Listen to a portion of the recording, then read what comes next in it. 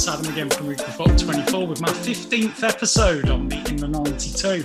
We're getting into this journey now. It's getting good fun. It's getting good fun. And I've come to the heart of England. I'm in Yorkshire for the first time today on this tour. Great to be here. It's the county that I love, but don't let people know apart from those listening to this. I'm at Rotherham United, and I'm here today talking to Matt Lax from New York Talk. Matt, how you doing, mate? I'm good, thanks, mate. How are you? Doing grand. Absolutely smashing. Looking forward to this one tonight. Now, New York Talk is it's obviously what. Rotherham United fan podcast, yeah. How did it all get started? Are you one of these like me that kicked off during COVID, or are you long term? We were just before we started doing it the November before COVID kicked in. So we couldn't have picked a worse time to start doing it. To be honest with you, we started doing it a few months, and then everything shut down. And I really had no experience. We had to try and find something to fill the 6 months because unlike the Premier League and the Championship, we're in League One, so we were a full 6 months without any football. So that was a really interesting time to fill. It was great. We got fans involved. We like doing Greatest 11, Rotherham United's Greatest 11, some Greatest Game stuff. It's been really good. There isn't another podcast or anything really that's Rotherham United related. So that's one of the reasons we decided to start doing it. We thought, well, I've seen all these other clubs have really good content and podcasts and YouTube channels and whatever. So I thought, well, if nobody else is going to do it for Rotherham United, let's have a go. And it seems people seem to be enjoying it. Hey, no, that's what it's all about. It's just great to give supporters a voice. I think more than anything. And Rotherham.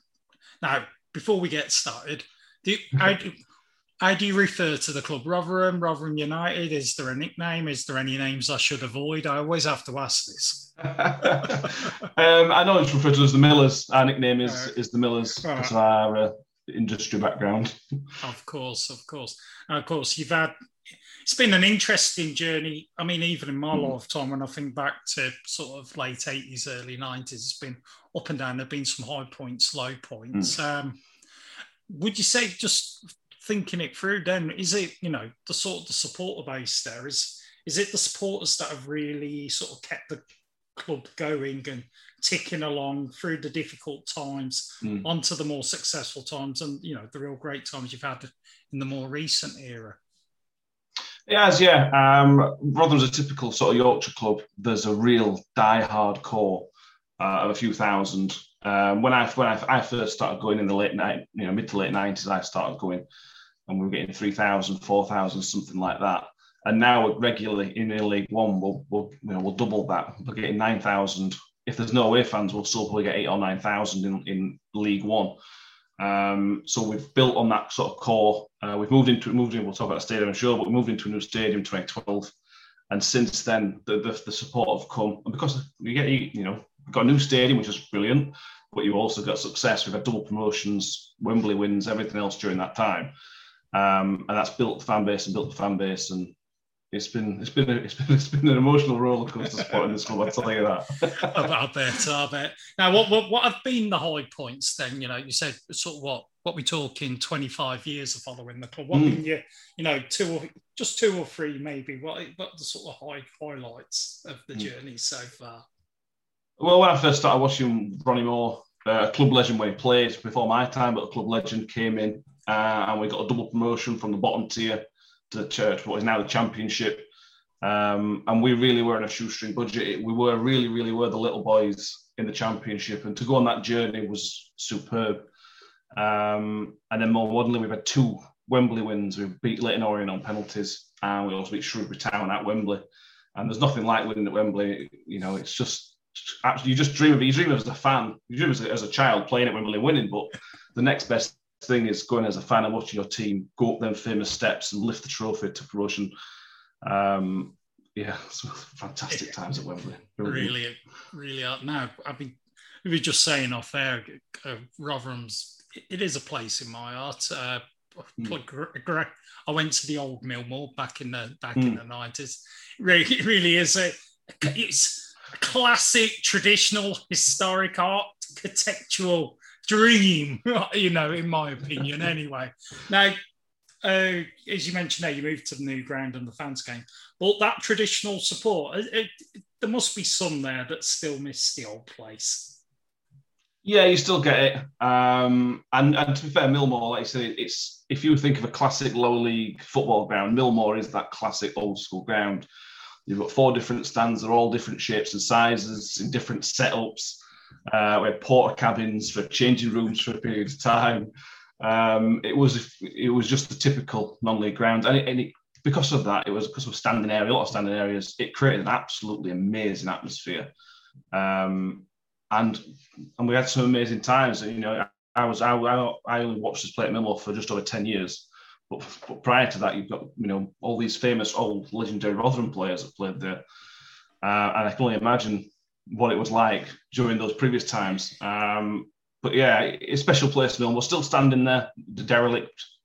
So we always drive past it on the way to Millmoor. It's just literally within a few hundred yards of the new ground. Wow. But yeah, a special place, Millmoor. I grew up on Rotherham United in that time, and some of my greatest memories of my childhood have been at Millmoor, stood watching us beat the big boys. And it's an amazing atmosphere at times. Millmoor, a beautiful place. I mean, can you just, not only for me, for people listening, but just explain, because it was, 2007, 2008 when you moved out of Millmoor, and then you had these 4 or 5 years at the Don Valley. What was going on at that time? Because if I was right, I mean, I've got my own kind of vague understanding, but I'm sure you can explain it a lot clearer. Yeah, so we, during those days in the late 90s, early 2000s, our chairman, Ken Booth, was a decent chairman, but he never put any money in. And a group of fans set up a group to take over the club, to fan-owned club, the dream type scenario. But the deal they created with our former owner almost bankrupted us. The rent on the ground, we didn't own the ground that was still owned by our former chairman, and the rent on the ground for a League One and League Two was just completely unsustainable. And then Tony Stewart, who's our current chairman, took over in about 2007, something like that, and basically played hardball, basically saying to Ken Booth's family, if you don't put down this rent on the ground, we are going to have to leave because we can't afford to do it. And the deal never got brokered, so we had to leave Millmoor. It was tough, a tough few years. A lot of fans didn't like it because we were, Millmoor, it's the spiritual home of Rotherham United. But it was right. If we'd have stayed there, there's a reasonable chance we might not have a club, because it was an unsustainable sort of deal that was set up in the first place. By fans that they had the right intentions, but it didn't set, whatever they didn't do it right, and it put the club's future in danger. And Don Valley's athletic stadium, it's not there anymore. It's been knocked down, but it was a 25,000 seater stadium which was built for the World Student Games. And Rotherham, on a good day at Millmoor, we got 7,000. Don Valley's in Sheffield, so some fans boycotted it. It was just the most soulless place to be. It was always cold. I don't know why. It was always cold. With 3,000 people there, it was just, a pitch was terrible. A week after we moved in, U2 had a concert on the pitch. Oh, Jesus. And ruined it. Ruined it for 3.5 years. Everything about it was just dreadful. And we played poorly throughout the 4 years. I think the fans being so far away, because Athletic Stadium, as I say, being so far away and it not filling the ground, it must have had such an impact on the players, because in all 4 of those years, we never ever got going. And then the first year we moved back home to Rotherham, we got promoted. So it clearly did have a massive impact on the players and the management team at the time. No doubt. Don Valley's a weird one, really. It really is. I think the best thing they've done is knock it down. Exactly. God, but you've surprised me there telling me Millmoor's still standing. Is that because of the way the deal sort of fell apart or didn't get brokered, and the owners are still? Is it still the same owners of the land? Are they hoping something else will happen there, or? Still the Booth family. Ken Booth, our former chairman, passed away shortly after we moved out. but it's still, as far as I'm aware, it's still owned by his family. My understanding is there's some sort of embargo from the council saying that the ground it's on has to be used for sport. I don't know if there's a time limit on that or something, but that's the information I've heard. There's been rumours we're going to change it into a dog track. There's been rumours they want to turn it into a Tesco's, but that's a shopping centre, you know. Yeah. As it stands, it is literally just there. It's not been turned into anything. There's a bar at the back of it. They just left. That's not been opened. The most use it gets is as a car park because it's within walking distance to our new ground. Some people can still park there. That's as much use it's getting, which is a real shame. They could do something with it and make it into something, but they just don't. Well, I assume they haven't got the cash to do it. Now, New York Stadium. How on earth did you get that name? Well, the way we've been told is that Rotherham and South Yorkshire is an industrial background, lots of steel work. And the story is that on the site where the ground has been built was where the fire hydrants in New York were made. So right. Fire hydrants in Rotherham and shipped them over to New York. It's just tenuous as that, really. I just thought it was a great marketing ploy, you know. New York, welcome. Reinvented ourselves, and it's. I mean, yeah. You got some fan bases out in America now, I guess. Yeah, exactly. That'll be it next. That'll be it, definitely. The Rotherham United Giants or something. Yeah. No, sorry. But is it? I mean, so of course, then it's central. I mean, that must be a big bonus then to have a new stadium, you know, central to the town. I mean, as a football fan, you must travel around a fair bit to away games where you're out on the edge of the city and you think, we got lucky here having something still so close to your spiritual home. It's really strange. From one way you see, you can almost see the old stadium. This one is more centralised. It's within a 10-minute walk of the train station. So for away fans, it's really convenient. There's parking next to it as well. Not just a £1 million parking in some bingo car park. It's a proper car park and easy links. And they've redone the road layout near it as well. Council have fully backed what we've done. This is not sort of, you get some areas where the council don't back the football club, and the council have been fully supportive to it. The only slight issue with it, we've got the old, where they used to make the fire hydrants and stuff, the building's still there. It's a derelict building, but it's a listed building, which means we can't knock it down. So we're having to jump through hoops to do this, to try and make it into something else. That's the only minor downside to it, but it is just that's just when you walk into the ground. Once you get inside it, it's a fantastic stadium. It looks, from the outside, it looks massive, but it only holds 12,000, but it just looks huge. They've done it in a way where it's really, really steep.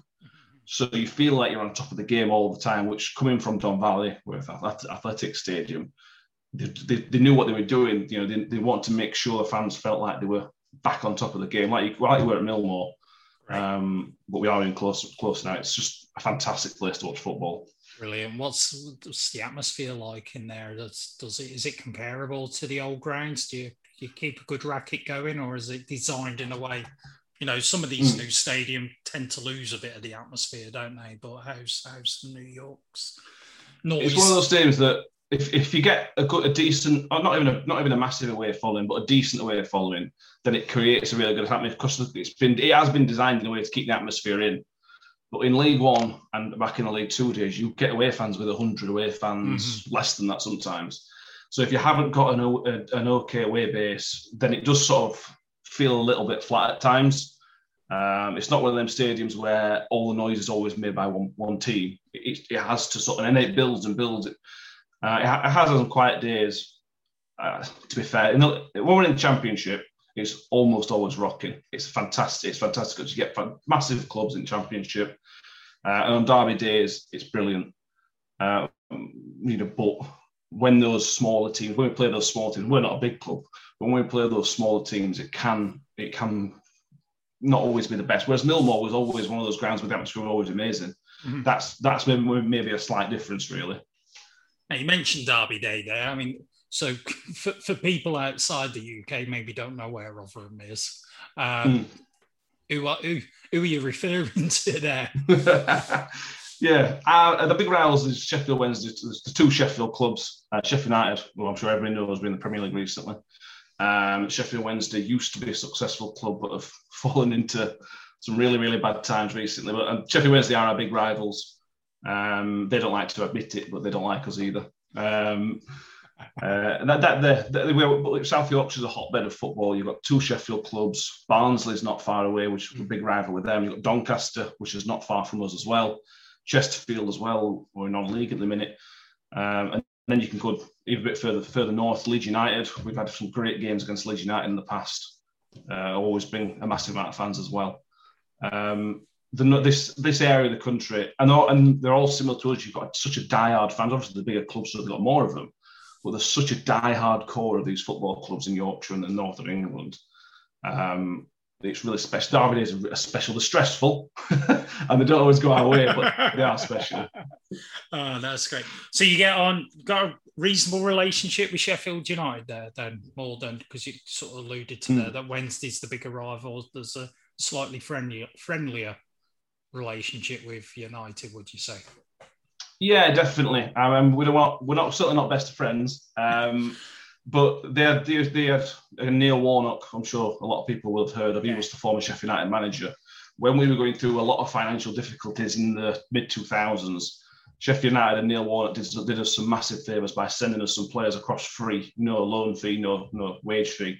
So since then, there's been a lot of goodwill towards each other because of the help that they gave us during those financial times. And I think that's because we don't like Sheffield Wednesday as well. There's been a bit more friendship with that helped. But the help that they gave us was fantastic, and certainly for me and people of my age, that's certainly not forgotten. Brilliant. Now, I hope you'll indulge me a little bit here. I always have to ask about this bit. I'm a big fan of the work of the football trusts, football in the community that goes on around the UK. I think it's vastly sort of under celebrated. Now, I mean, at Rotherham, I assume you've got another trust, a club, a community action program there. What sort of work do they do to help in the community? Well, yeah, they particularly when we moved to Don Valley, that's when it's always been pretty good at Rotherham, the football community type thing. But then when we moved to Don Valley, because we were detached from the town, there was a really, really concerted effort to get the club involved in the town, even though we weren't playing in the town. So there was a lot of work done going to schools, which still happens now, just trying to make everybody feel part of the club and part of the town, even though we weren't in it. And that keeps growing. They do a lot of stuff. College students can go there and do courses through the club, whether it's apprenticeships or coaching courses or whatever else. There's a lot of work there. During the pandemic, the club went. Even our manager went and delivered some groceries and some shopping to elderly people who couldn't get out at the start of the pandemic. Even the players did it. They're making such an effort. We've got a great setup in terms of people, and they know what it means to the town of a football club, and they're really trying to keep that connection going, which is really important. Really is. I know this isn't Rotherham connected, but I read today on Twitter, I believe it was, Gary Mabbott made over 3,000 phone calls to people in isolation during the pandemic, just to give them support. And for me, it just sort of highlighted the great work that's gone on by so many football clubs. And it's great to hear, Rob, you said, is Paul Warnes your manager? Yeah. Paul Warnes, he's a great guy. Yeah. Getting out, delivering groceries. He said no football going on for 6 months, so he's helping out in the community. And that's bloody brilliant stuff. know? So many people are there complaining, and they're being proactive and bringing good. So all credit to them. Now, moving on. You mentioned about the supporters sort of taking over the running of the club back in the noughties and having to deal. But Am I right? It's the club's changed hands again with the move to the New York Stadium. So how do supporters sort of get involved? Is the supporter voice heard there, or is there sort of concerns that if we go down the route of supporters taking over, we could end up in the problems that we had back at the end of the Millmore days? How's it organised there? Is there sort of a supporter liaison officer, or what's the setup like? There isn't anything like that at the minute, really, no.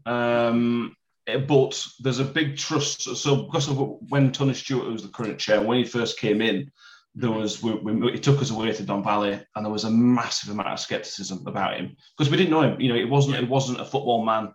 He is genuinely just a local businessman who's made his money through hard work, basically. And then when he took us to Don Valley, he says we'll be back in Rotherham within inside 4 years. And as football fans do, because everybody's going, yeah, right, we'll see, And then he did. He took us back within the 4 years. And not only did he take us back within 4 years, he then instantly brought us success. He took over after the second time we almost went bust. So we're after a spell of one of the worst times in the club's history. We were languishing in League Two, almost went bust twice. So because of what he did, there's been this trust built up that he is a local man. He knows the area, he knows how important it is. But he's done what he said. He's promised us, he promised that we'd be in Championship within 4 years of being at New Stadium. We were in Championship within 2 years. He's very ambitious. He talks about getting to the top flight and things like that, which is nice to hear. I don't think it's going to happen, but it's nice to hear the ambition that's there. When we get relegated, we got relegated last season, you're always going to get people complaining a little bit. But we are one of the best run clubs in the entire country. We turn profits, other than pandemic times, we turn profits, and clubs in England do not turn profits. It just doesn't happen. And because of the times we went through, it's important to have a football club because we almost lost it twice, like I've already mentioned. There's certainly a trust level there. That I'm sure that won't last forever. But there certainly is a trust level there. So there has never been a push since then for more support or involvement, even though they do listen to supporters on social media and things such as that. That's good though. That's good. It's great to hear. Sustainability is something that is vastly ignored in football. Exactly. these days, it's great. I mean, it really is. And as you mentioned, Paul Warne's one of the highly respected managers across the league. So I've sat on a number of seminars with him myself, and I know he's a top bloke. He really is. Yeah. Now, we've spoken about finance and community output now for the really important stuff. What are the best pubs to go to near the ground on a match day? I'll be honest with you, I don't go that. I normally just rock up at 20 to 3. There's a couple of famous, well-known ones. Counterborough is one of the ones that's well-known for a lot of match day. For a lot of fans go in there. Because it's so close to the town centre, there's loads. There's probably 6 pubs within walking distance, which is handy. It is. I mean, you're talking about match day atmospheres, and that's where the match day atmosphere starts in a pub before the game, when you get a good group of people in there and the song's going. So fair play. And being a Yorkshire club, it's one of the first opportunities I've had to ask what the pie's like. I mean, got to have some good pies there. Absolutely. We have pucker pies. Anyone from Yorkshire knows about pucker pies. Chicken balti pie before the game is a bit of a ritual. Sounds like it shouldn't work, but it does. Brilliant. It's when I was last season, I was doing a tour of Scotland. In Scotland, they got great pies, so it's like a battle royale going on for the best pie in Scotland. I'd love to do a tour of all the clubs in Yorkshire. I think for that as well. I think it'd be pretty good. Now, I mean, we're recording this in pre-season. I think it'll probably go out in just before the start of the season. But how's your pre-season been going? Are you feeling optimistic? Results have gone fine. We've drawn one and won the rest of them, scoring some reasonable goals. Our transfer business, I've talked about this a lot on our podcast. This transfer window in England this summer is probably the strangest and quietest I've ever seen. I've never known anything like it. The Euros haven't helped. The pandemic's not helped. We have signed. We're recording late July. We've made one signing so far, which is really bizarre. You know, we're the type of club who likes to get the business done early. We went on a pre-season trip to Hungary. We like to have all our signings done by then. Is the standard type of thing. We've got a really, really good 10 to 15 players for League One, a really, really good core. But we've already got 2 centre-backs injured, and we've already got our first choice left-back injured. So that 14 or 15 players becomes 12-ish. We're desperate for some backup, but then there's no point. Paul Bones talked about this a lot. He's not going to bring players in for the sake of bringing players in, which I agree with. And I think is the right way to go. But then it puts us in a position where we can only buy players that are better than we've already got, which makes it difficult. We're then stuck in a little bit of a cycle. We've just sold Matt Crooks, who's gone to Middlesbrough as one of our best players last year for $1 million plus. That will help. You know, we've got a bit of cash now in the bank, which we can use. It's a typical fan thing to say for us, but it's really too early for us to say where we're going to be. A couple of injuries and we're going to be nowhere near the top 6. But a couple of neat additions and a middle with injury and suspensions, and we've got a very, very solid top of League One type team.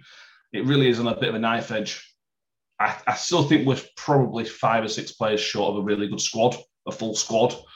But we sit here just more than a week before the start of the season, so there's a chance we could get them in. But then it is a bit last minute, and then there's the gelling issue, and it's a concern.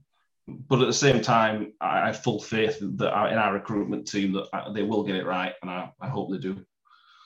Fingers crossed. I mean, has the wage cap come in this year in League One? It came in last year, and now they've scrapped it. They've scrapped it already. Yeah, they've scrapped it after a season. Yeah. So it's back after that complete farce, and now that the finances are even tighter coming to the end of COVID. It's they're going to scrap it now and let people spend what they want. It's looking like a cracking league, though, isn't it? League One, so right. And what are the? Of course, you've got the derby. I was going to say, what are the away days you're looking forward to? But you've got, how many derbies are there this season for? We've got two Yorkshire derbies, Sheffield Wednesday and Doncaster. We played both of them at home in the first month. But then we've got some great away days. Wigan's a good away day. We've got them early on. I've got Accrington Stanley, who are not a very big club, but a great away day. Who were they? Exactly. Yeah. It's a tough league. There's probably, we talk about this a lot, there's probably about 14 teams in this 2014 league who think they will get promoted, and only 3 can.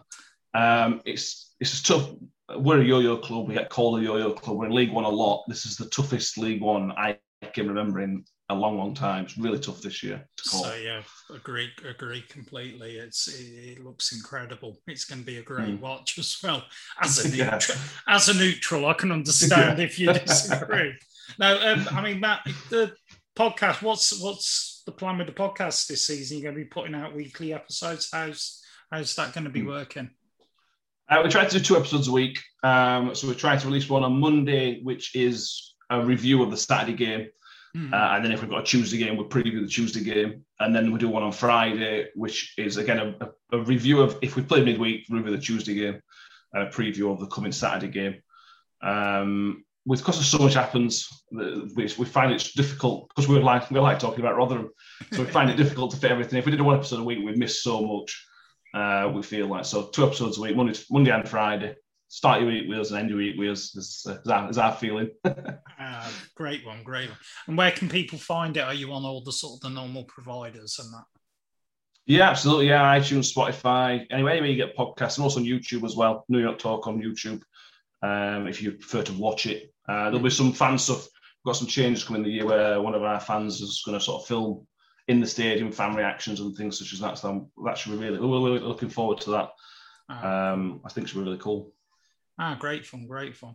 Well, I mean, thanks for that today. I've really enjoyed it. People who want to get in touch on the social medias, where's the best place for it? Twitter or anything like that? Yeah, Twitter's the best place for us. Pretty active on Twitter at RUFC_pod. Is our Twitter place. We put a lot of stuff out, and anytime we put something new out, you'll be able to see it through there. And yeah, follow Miller. It's a great laugh following Rotherham United. So what a bit of fun. It's been a laugh tonight. Definitely, I've really enjoyed it. It's been great for the insight as well. It's a good story, and I wish you the best for the season ahead. It'd be great to see the Millers back up in the Championship again. Be superb, really would be. Well, that's it for today, everyone. Of course, you can follow me across the social media as well at Uprafot24. But till next time, it's been the 15th episode of the 92. Take care, stay safe, and goodbye for now.